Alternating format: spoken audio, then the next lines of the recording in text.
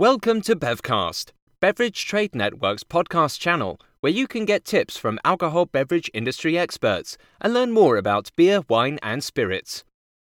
In this episode, we talk about Villany in Hungary, part of a wine region series by Bevcast.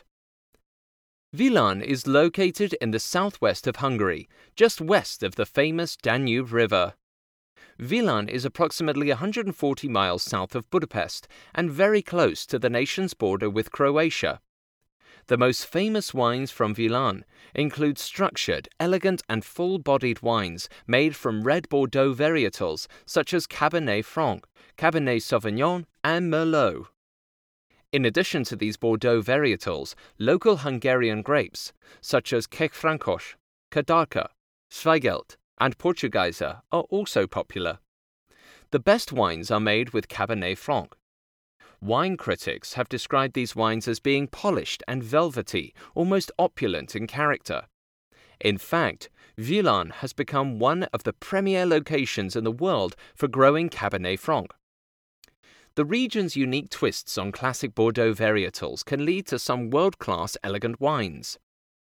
In terms of climate, Villany has a sub-Mediterranean climate that is warm, but not nearly as warm as the typical continental climate found elsewhere in southern Hungary. Long, hot summers are followed by only mild winters. A big factor in the climate of the region is the long, low line of hill ridges that extend east to west for 12 miles or more around Villany. In recent years, wine tourism in Villany has become fashionable. This is primarily due to the region's proximity to Budapest, which is just 2 hours away. Typical wine tours will lead participants on wine cellars and wineries in the small towns of Villany, such as Pécs, and include a visit to places like the medieval castle in Siklos. Thanks for listening to today's episode. If you like what you're hearing, subscribe to our podcast. It can be found on iTunes, SoundCloud, and Stitcher.